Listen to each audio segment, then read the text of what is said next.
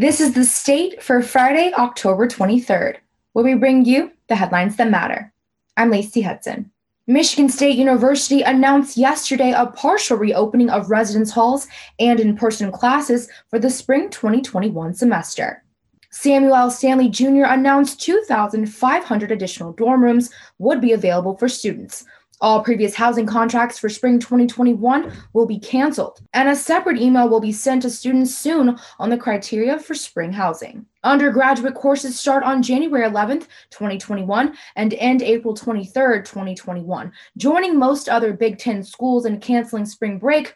Alternatively, MSU will include 3 midweek days without classes. This fall, MSU had about 40 in-person classes and is expecting 400 in-person educational experiences for students this spring. Most classes will still be offered online only.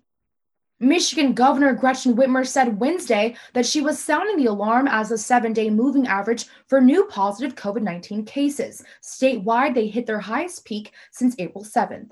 The largest recent outbreak in Michigan has been in the Upper Peninsula, which has about 3% of the state's population, but more than 10% of the state's newly confirmed coronavirus cases. Many outbreaks have been related to religious gatherings. 18 new or ongoing outbreaks in the state have been linked to faith-based gatherings. According to health experts, herd immunity requires 6.5 million more infections of COVID-19 and more than 30,000 additional deaths. More than 7,000 people have died from the virus up to this point in the state of Michigan. Calls to ban weapons in the Michigan Capitol building were renewed following the alleged plot to kidnap Governor Gretchen Whitmer and other elected officials. Michigan Capitol Commission, the body that has the authority to ban guns in the building, decided in a September vote to not implement a ban. A total of 14 men have been arrested so far for the alleged involvement in the plan to kidnap the governor and overthrow the state government. 6 of the suspects were charged in federal court, whereas the other 8 were charged with state crimes for their role in the plot.